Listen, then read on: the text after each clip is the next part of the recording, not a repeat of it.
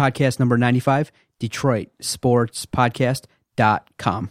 Adam the Jock Strozinski. What's up, cuz? I get no step-by-step, no hanging tough, no new kid sound effects here. What's going on? Oh, I figured I was just going to use my words to start off the bat to just roast you because... Just go ahead, dude. It's all good. First of all... I'm totally comfortable in my male sexuality and everything else that goes along with me attending a New Kids on the Block concert at the age of 32. I'm good with it. It's all good that you attended the concert with your wife. You're a good husband. You do things with your wife, but...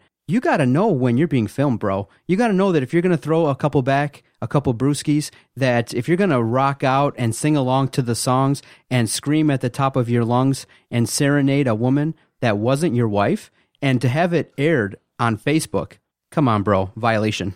For what? How's that a violation? My God. I was enjoying myself. I was having a great time. We got those tickets because I love the New Kids on the Block. I grew up with them. I still love them. Even as a grown-ass man, I still love them. I'm not sure if I'm a grown-ass man if I still love them, but whatever.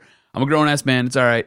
I was just sitting there. You know what? I was just showing that I was in shape and that I knew all the lyrics just like Jordan Knight does. And if Jordan Knight keeps eating freaking King Dongs and Ho-Hos and gets any larger, they may need a new kid for the New Kids on the Block. I'm that guy. I can go in. Step by step, ooh, baby, gonna get to you, girl. I sat there, danced the entire night away, dude. I was sitting there doing my own little two-step shuffle, just kind of gyrating and just doing my little thing. And I squeezed up on the thick chick who was next to me, and I sat there and sang to her, and my wife loved it and taped all of it, so it was good.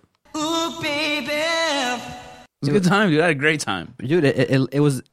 It provided a lasting effect to me. So even when I'm going to the bank and people know you, I'm like, you have to ask Adam about this video. You were screaming and your wife... Here's the thing. If you are like a 20-year-old male, anywhere from 20 to 40 years old, and you're a single man who loves women, you need to go to one of these concerts. I don't care if you like the music or not. I don't care if you like the opening band.